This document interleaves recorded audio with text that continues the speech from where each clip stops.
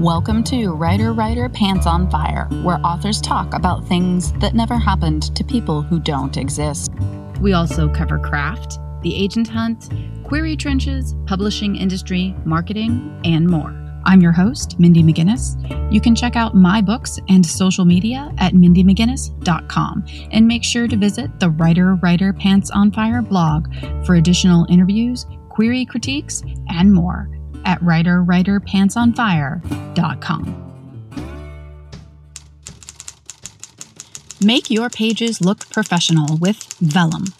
Margins, headers, page numbering, font, line spacing all happen automatically with every book you create. Generate ebooks for Kindle, Apple Books, Kobo, and others, or deliver a beautiful print book to your readers. Visit tryvellum.com/pants to learn more. Vellum. Create beautiful books. Have you ever wondered what inspires the people who create our cultural touchstones? On the Spark Parade podcast, your host, Adam Oons, geeks out with artists and entertainers about their cultural spark of inspiration. Everything from Shakespeare to South Park. You'll hear from artists like Connor Oberst on Northern Exposure, Roisin Murphy on Terrence Conrad's The House Book, and Charlene Spiteri on Paris, Texas. The Spark Parade, where artists reveal cultural inspirations to spark the inspiration in you. Find it on Apple Podcasts, Spotify, or wherever you get your podcasts. We're here with Emily Hornberg, author of The Cursed Queens, book one of which, The Knights Chosen, came out October 6th of 2020. So Emily is no stranger to pandemic publishing. I can't even imagine. And with your debut too, am I right? Yes. So I can say I had a book come out in 2020 and it did okay. I think it was essentially my 10th book. And so I had a readership built in, and that was lovely and I'm sure helped me out. But I saw the impact of that pandemic. So I would love to hear about publishing as a debut author. I know that you also have mentioned to me that your query journey was just difficult. It was a slog through the trenches, which it is for many, many people, myself included. But then to debut during COVID, I don't know if you could just tell us a little bit about both those things. Tell us about your publishing journey, and then also that almost anticlimactic or maybe super climactic, however you want to look at it, time of debut. It's definitely been a journey. I mean, I've always wanted to be an author. And so I really started pursuing that in my mid-20s when I was actually finally figuring out how it actually worked, like what it took to write a book that could get published, what the query process was, and all of that. You actually critiqued one of my queries. Nice. It was for an urban fantasy, and you gave me really great feedback. But I remember you saying, just a heads up, no one is taking urban fantasy right now. And guess what? You were totally right. No one wanted my book. So after that, after I got a million rejections for that one, which that was a few years between writing it and querying it, I went back to the book I have published now, which is an adult fantasy retelling of Snow White. And the rest of the books are going to be other fairy tale retellings as well. That one also kind of had an interesting journey. And so I was very hesitant to start querying it because I was just like, I'm going to put all this effort into this book and now no one's going to want this one. And so I kind of was slowly querying it out, but then I decided to get ready for Pitch Wars. And so I worked really hard on it and getting it polished up and getting it ready to go for Pitch Wars. And I was not chosen that year. I did make some connections with one of the mentors that I submitted to, Paris Winters. And she and I emailed back and forth a lot during the pitch wars process. I remember on Twitter, like, she was very interested in my book when I would mention it. After the fact, she told me, you don't realize how close your book was to being picked. Like, you did very well. So please don't feel like this is a failure by any means. But she kind of took me under her wing, even though I wasn't actually one of the people that she picked. Like, once Pitch Wars was over and that whole process was done several months later, she was willing to look over my book again and help me through that revision process. And so then she actually met an editor for City Owl Press at the Romance Writers of America conference. And she was like, I think you would really like this book. So she, in a way, acted like my agent and pitched it to this editor. They had me send it out to her. And then I waited several months later. And by that time, it was time for the next Pitch Wars. I'll go ahead and just submit my book again because I've definitely changed it a lot since the last year. So I submitted it again and I did terribly. I was like, well, maybe I just need to scrap this book too. No one's wanting it. And then December 1st, I got the letter from my editor saying that they wanted to bring it on. Just to be clear, you went through this whole process to publication without an agent, correct? Yes. I queried some agents, and when I got the email from the City Owl Press saying that they wanted to take my book on, I did do the standard 2 weeks where I emailed the people who already had my query just to let them know, hey, I have this publishing house who wants to take my book. Anybody interested? All of them said, hey, that's awesome. Best of luck. Bye. So I was like, all right, cool. Which was fine because all you need is the one. So that was really exciting. And then originally my book was supposed to be published this year in 2021, but they hadn't given me an exact date yet. It was beginning of 2020, early spring. I just emailed them. I was just like, hey, like, do you even have like a general idea? And they're like, actually, yeah. Do you want to publish it in October of this year? And I was like, okay. And then, of course, you had no idea that you were agreeing to publish right when the world had kind of shut down. So did you have any plans in place in terms of promotion, like signings or public appearances that ended up getting canned? Like, did you have to suddenly reroute all of the promotional things that you had planned? I had been planning for it to come out the next year. So I hadn't even begun that process yet. So at least in that sense, it was kind of nice because I didn't have to rearrange things. But it did make it very challenging to get that promotion process even started. Because even now, even though things are opening up, as I'm trying to reach out to local bookstores, because I live in the Chicago area. And so, like, we have tons of bookstores and big art scene around here. And so even now, trying to reach out to these bookstores, because it's a smaller press. And so you kind of have to, like, ask them to carry your book. We would love to carry it, but just because this was such a hard year, we're literally only ordering the things we know are guaranteed to sell. Maybe like approach us again when things open up even more and like we're a little bit better on our feet. So that's just been a struggle. Or like my local Barnes & Noble that I go to all the time. One of the managers, she was like super excited about the book.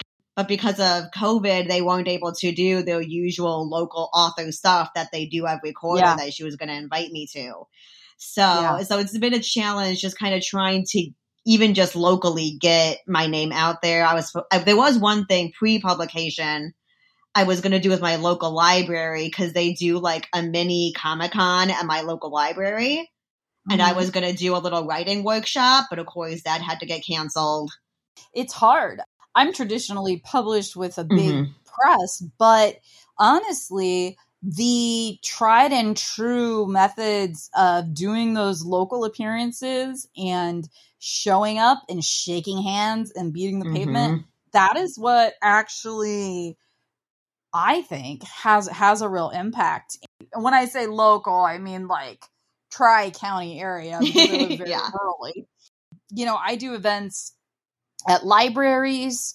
I'm very fortunate to be living pretty much right in the center of Ohio. So I can go anywhere in my state, pretty much a 3-hour drive. So I always tell people, if you're in Ohio, I'll drive to you. We'll work something out. And so when I was first getting on my feet, I sometimes charged, for the first year, I charged absolutely nothing. I just wanted to show up and say, hi, I'm Mindy and I wrote a book and I'm from Ohio. And, you know, now I charge for appearances, but I keep it within the realm of possibility for all socioeconomic levels, just because I grew up very rurally and I didn't meet an author until I myself was published. So it's like, I want to be able to put myself in front of kids and adults anywhere. It makes a huge impact. Doing those events, doing local library things, doing village festivals. That's what I do. I do Christmas in the village and that kind of thing. And I do it in my hometown and I do it in the next town over. Just really those, here I am and you know me and I wrote a book. It gets people excited and it works. And not being able to do that, not being able to have that grassroots startup available to you as a debut, I think that would be really like crushing. Yeah, it was really tough because the area of Chicago that I live in the southwest suburbs. And so even just in my area, because most of the bookstores, like the independent ones and stuff, are more on the north side. And so even just reaching out to them, where it's like you kind of feel awkward like reaching out to them because like they're local, but at the same time, like in Chicago, like the difference between the south side and the north side, like it could be like a 3-hour drive. It's kind of odd even just reaching out to them because it's like, I'm local, but not really. In Ohio, I just say local means the whole state in Ohio. Yeah, because there's even one bookstore that has 3 branches, and the closest one to me was maybe like a half-hour away, which wasn't too bad. But that one ended up closing during COVID, of course. And that was one of the few people who was like, yes, we would love to carry your book. And then they closed. And I was like, ah. But they had even restrictions on their local author program on your mile radius that you could be in for the store. And so thankfully, at least for the next closest one, I'm like just within their mile radius. It's been tough. So I'm really hoping now that things are opening up a little bit more, because my next book is supposed to come out in March of next year. So I'm hoping that even though I'm not stopping promotion for book 1 at all, to kind of like almost in a way start from scratch with book 2 and leading up to book 2. So that way like people can kind of read book 1 in preparation for book 2. And that's kind of what I'm hoping right now. Of course. Well, and I would think too, as an indie author in a fairly densely populated area, where I'm from is tiny. There are 2 or 3 people who have gone like the indie route or self-published. And that's like in a not dense population. Yeah. So I can't even imagine trying to not only stand out in a bookstore in general, but even to stand out within, like you're saying, a certain mile radius when the population is so dense. Yeah, there's a lot out here, and it's like in the suburbs and in the city, of course. And so it is difficult to like make yourself stand out a little bit more.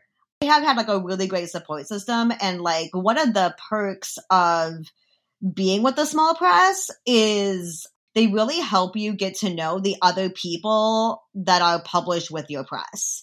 And so like we have like little Facebook groups for like all of the authors, and then we have like a Facebook group for all the authors as well as all the editors and all of us. So that's had been really, really helpful just to be able to have that support system.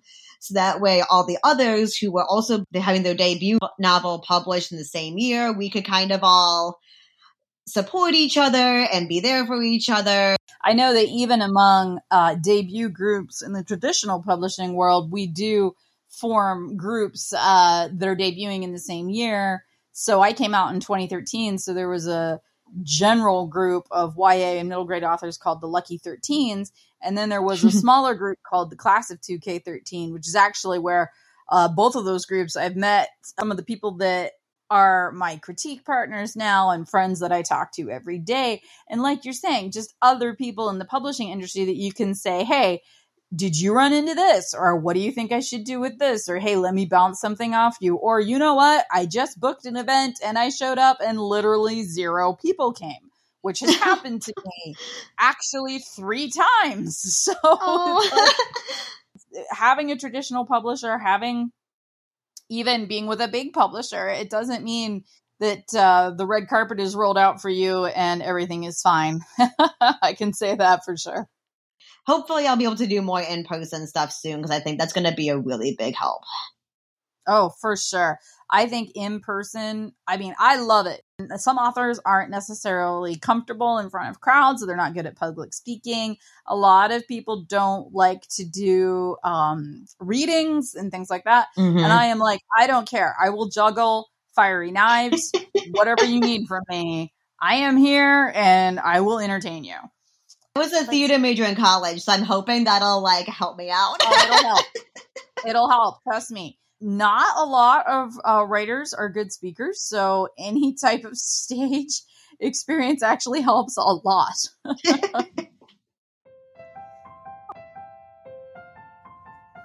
Vellum. It just works.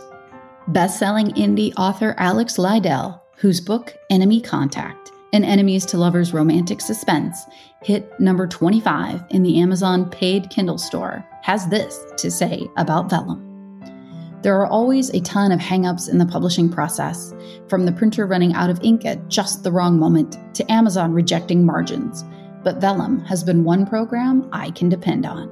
It formats my manuscripts quickly, professionally, and, most importantly, in a way that never gets rejected by any online retailers. Visit www.tryvellum.com/pants to learn more. That's tryvellum.com/pants. Vellum. It just works. You also are someone that I wanted to talk to about disability representation in fiction and in media. You yourself have a physical disability that you were born with. So why don't you tell my listeners a little bit about that and how you use that to inform your fiction? I have a condition called osteogenesis imperfecta. We all just call it OI because that's a really big mouthful. Essentially, it's brittle bones disease. You probably know it. There was an episode of Grey's Anatomy where she was pregnant with, of course, the most severe case of OI ever invented to make it really dramatic. I think there was an episode of Bones about it once, which I felt like they didn't use it as much as they could have, and it was very disappointing. And I think there was an episode of Call the Midwife. I think they had an episode in case people want to look those up. But yeah, so basically, I have very fragile bones. I was diagnosed when I was about 1.5 years.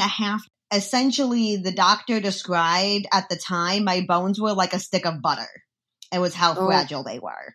And so I also have very short stature. Not everybody with OI has a short stature, but it's very common. So I'm only about 4'2", which is the first thing people usually notice. But I don't have the same body shape as someone with dwarfism, so it kind of confuses people a little bit. Yeah, so by the time I was 11, I had at least 20, we call them hip spica casts, which is essentially a cast that goes from your feet up to your chest. Because at the time, that was the best way to keep your femurs still when you were a kid and it was broken. So I broke a lot of femurs, and I've got rods in all my bones because my bones suck at being bones. Oh my God. Yeah, so I had long leg braces for a long time. I used a walker for a long time. I graduated to no braces and no walker, but then I used a wheelchair in high school, not because I couldn't walk, but just because it was like, hey, you have to carry heavy books that weigh more than you and battle really crowded hallways. So this will probably be safer for you to navigate those things. And I still use a wheelchair on occasion for like long distance stuff. So I call myself a wheelchair part-timer. Okay. Yeah, but I remember as a kid, I kind of dreaded seeing kids with disabilities on TV or in books and movies and stuff, just because it was all so badly done. Like, I remember growing up wanting a wheelchair, not necessarily because I needed one, but just because I was like, well, that's what everybody thinks disability is. And so therefore, if I have a wheelchair, I will be like all of the other disabled kids. And it will like make sense. And it was always as kind of like the very important message episodes and like, oh, the kid in the wheelchair is here to teach you a very special lesson. I just kind of like got used to being the weird one. So when I got older, I remember reading The Fault in Our Stars. And even though obviously kids battling cancer and someone having brittle bones are completely different things, but just like the discussion the character had about being a kid and being a teenager in the hospital and those experiences, or the way people would stare at them, or even just the things of like, this is the part of being sick that nobody wants to talk about, but this is my reality. I just really connected with it, and I had never had felt like that before reading or watching something. And that was kind of when I started thinking more about like, wow, like this was really cool that someone actually kind of gets it. I don't have many main characters who have disability. Later in the series I'm working on, who has a disability, who's the main character. Right now she's a side one. And so, but I really want to try and have them in the books, even if they're a side character, just existing. Like, I never want to write something where I'm like, I'm going to write a great American novel about someone overcoming their disability and making it get this big thing, but just a person who has it. Having not read The Fault in Our Stars, I was a librarian when The Fault in Our Stars came out. All kids would walk in and be like, I want to read The Fault in Our Stars. I'm like, okay, here you go. Like, I don't need to promote The Fault in Our Stars. It's like, I have to go read things that they're not going to ask for, and then I can pitch it to them.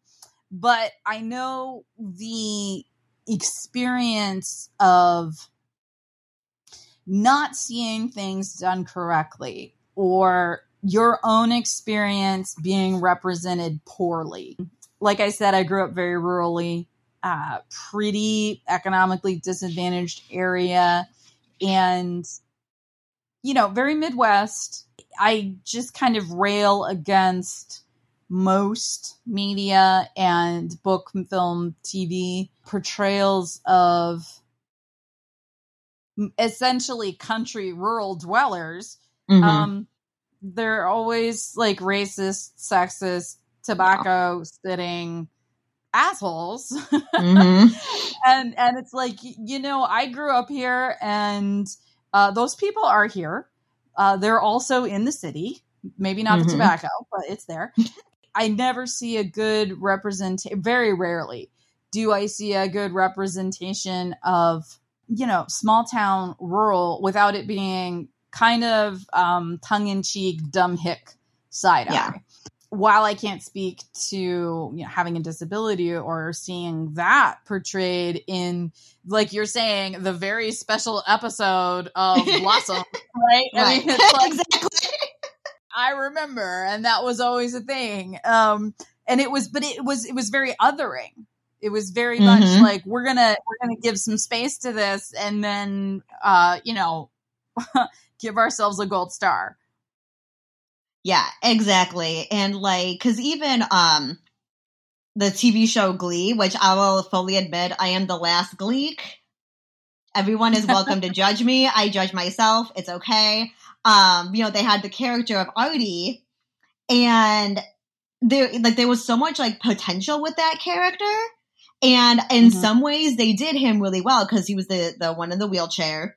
But almost every time there was an episode that focused on him as the main character, the plot line had something to do with his wheelchair and with his disability. Yeah. And it was just kind of disappointing because I was like, oh man, like you have so much potential with this character. He sings and he has all these other interests and he's kind of a jerk, but in a way that's refreshing because he's not just the inspirational kid. It wasn't until a later season, which is when most people dropped off of the show, that they didn't get to see, like there was a great episode when he got to college and he was magically a ladies' man where he hadn't been when he was in high school. And he had an STD. And that was what the episode was about. And I was like, this is awesome. Finally. Like, not that I'm cheering on STDs, but like, it was finally he had a plot line that wasn't necessarily related to the wheelchair. Yeah. He just had a college kid problem. Exactly. First STD. That would be a very special episode.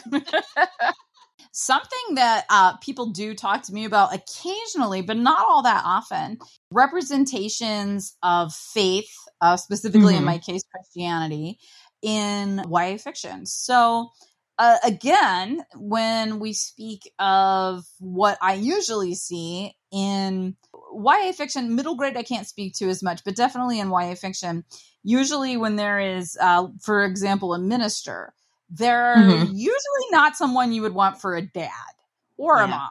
Like they're just not, there's usually something either controlling or downright shady and gross going on. One of my best friends was a preacher's kid. And his dad was awesome and like just a great guy. Like he was our minister, but he was also just like everybody's dad and like a cool guy. And you'd go over to their house and he'd be like, making hot dogs.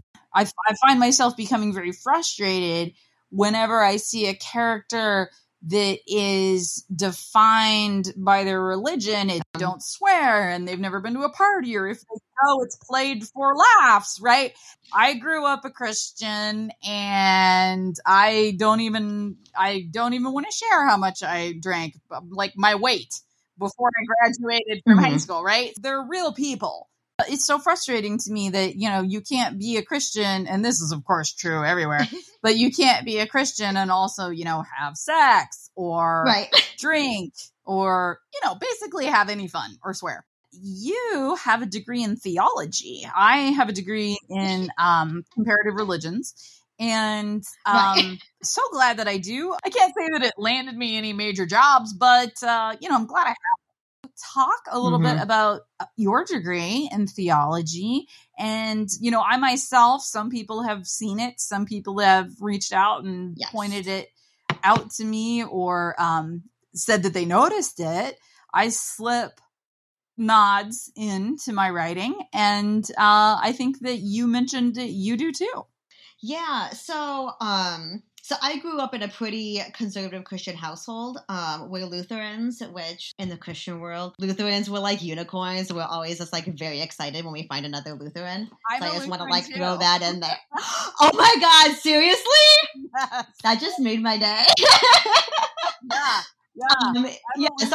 So I grew up LCMS. I'm ELCA. So you're like the liberals. Oh my gosh. Oh yeah. Super little. It's funny. It's so funny actually. I've been dating someone new for a little bit now, and I was at a gathering like after her graduation, and it was really funny because the guy I've been seeing came to a family event, and it was one of his first family events, and the crowd kind of started to thin out mid-afternoon. I looked around and I was like, okay. It's like, we can crack out the beer now. It's just the church people. And he's like, what? And I was like, no, we're good. It's just everyone from church drinking is fine now. Right. That's hysterical. I love it. Oh my gosh. I actually was a youth director for all. That was like my degree was director of Christian education. And then it included it was a required minor in theology. And then I had concentrations in youth and theater ministry. So I was an overachiever and did all the things. And so I was a youth director for a little while after college until I realized that wasn't what I wanted to do. And part of it, one of the many reasons was writing. And I was like, well, I can't really write what I want to write and still be a youth director. Yeah. That's a problem. And so, but I never wanted to like villainize religion. Religion plays actually a big part in my book, In the Knights Chosen, but it's definitely not a Christian religion at all. It's like multi-gods, and they dedicate themselves to a god and get magic from it and all that stuff. But I never wanted to make the religion itself villainized, but there's definitely critique of the religion, because I definitely am a fan of like absolutely critique and like talk about, you know, where things go wrong, like where we can improve and all of those things. But I just, while the representation sometimes of faith and the negative connotations like is definitely there, it's like there's still so much more than just that. And so I never wanted to villainize the religion itself, but just point out that maybe some of the ways that we've twisted it, which that was really fun. And actually like building the religion was like one of the most fun parts of it. And so the people who have read it and know me and my family, but they aren't like religious leaders, like they're the ones who end up being like, oh, like I don't know how I feel about reading about a pagan religion. Yeah. And I'm like, it's not real, by the way. Like this is all made up. Like it's like I'm not telling you to believe this because this is pretend. Like this is it's fantasy. Like none of this is real. Right. Like I said, I was a librarian for a long time in a school. And when Harry Potter came out, and some people were having fits about it, and I talked to, I didn't really ever have any official complaints, but, you know, there were conversations, and, you know, a parent had said something to me about witchcraft, and I was like, well, this is what I want you to do. I want you to go home, and I want you to try one of the spells, and if it works, let me know. Then there's a problem. That's a great answer. I love that. You know, it's like, I freaking wish the Accio worked. I would just... That would be great. And call things to me constantly. But, you know, it doesn't. So it's like, that's the kind of thing. You're right. Like, there's a couple different things going on there where, you know, you can write about create an entirely new and different religion, and that scares people because they're scared. Like, just even the concept is a little bit scary to them because it's not known. And the other thing is, if you use an already existing religion, that also can just be a minefield. So I find myself very, very carefully whenever I do use any type of like mentioning actually like religion outright, or some nods that maybe only somebody with a really deep steeping in symbology is going to understand. It's what I was raised in, and it's what I grew up in, and, you know, really, really formative for me. And while I still live in the community and I still go to the church that I grew up in and was baptized in and was confirmed in and was married in, I didn't get divorced in the church. I wish they did that. That would be great. But, you know, everything else, yes, you know, and it's just such a part of my life that tends to surprise people when I talk about it, because, you know, I write about very, very dark things, and I write about things that are really scary to a lot of people. I write about addiction, and I write about rape culture, and I write about violence. When I do identify myself as a Christian, a lot of people are very surprised, and I'm like, well, it's because I'm a human, guys. Right. It's a weird corner that I find myself in. One of my ex used to tell me, he said, you know, you don't exist, right? Because you're a liberal Christian. And I was like, yeah, it feels like that sometimes, doesn't it? It feels that way. But I told him, I was like, there is more of us than you think. It's just that we're not loud. There are. We don't. Yep, it's true. TV shows. Yeah. Yeah, that's true. That's very true. We don't have TV shows. No. If they do have TV shows, I would be very skeptical anyway. So yeah. Last thing, why don't you let listeners know where they can find you online and where they can find your first book, The Knights Chosen, and when they can be looking for the second as well. You can find me pretty much anywhere online with E.E. Hornburg, so 2 E's, HORNBURG. That's my username on Instagram, Twitter, all of those things. I'm mostly on Instagram. That's where you'll find me the most active. So my website is emilyhornburg.com. There you can get my newsletter and find everything about my books. You can find The Knights Chosen. It's definitely on Amazon, but even though it's not in physical bookstores, if you go to like barnesandnoble.com or like your favorite bookstore website, you can still purchase it online, which is great. So I always encourage people to use bookshop.org if you want the physical copy particularly, since that will support your local indie bookstores. Writer, Pants on Fire is produced by Mindy McGinnis.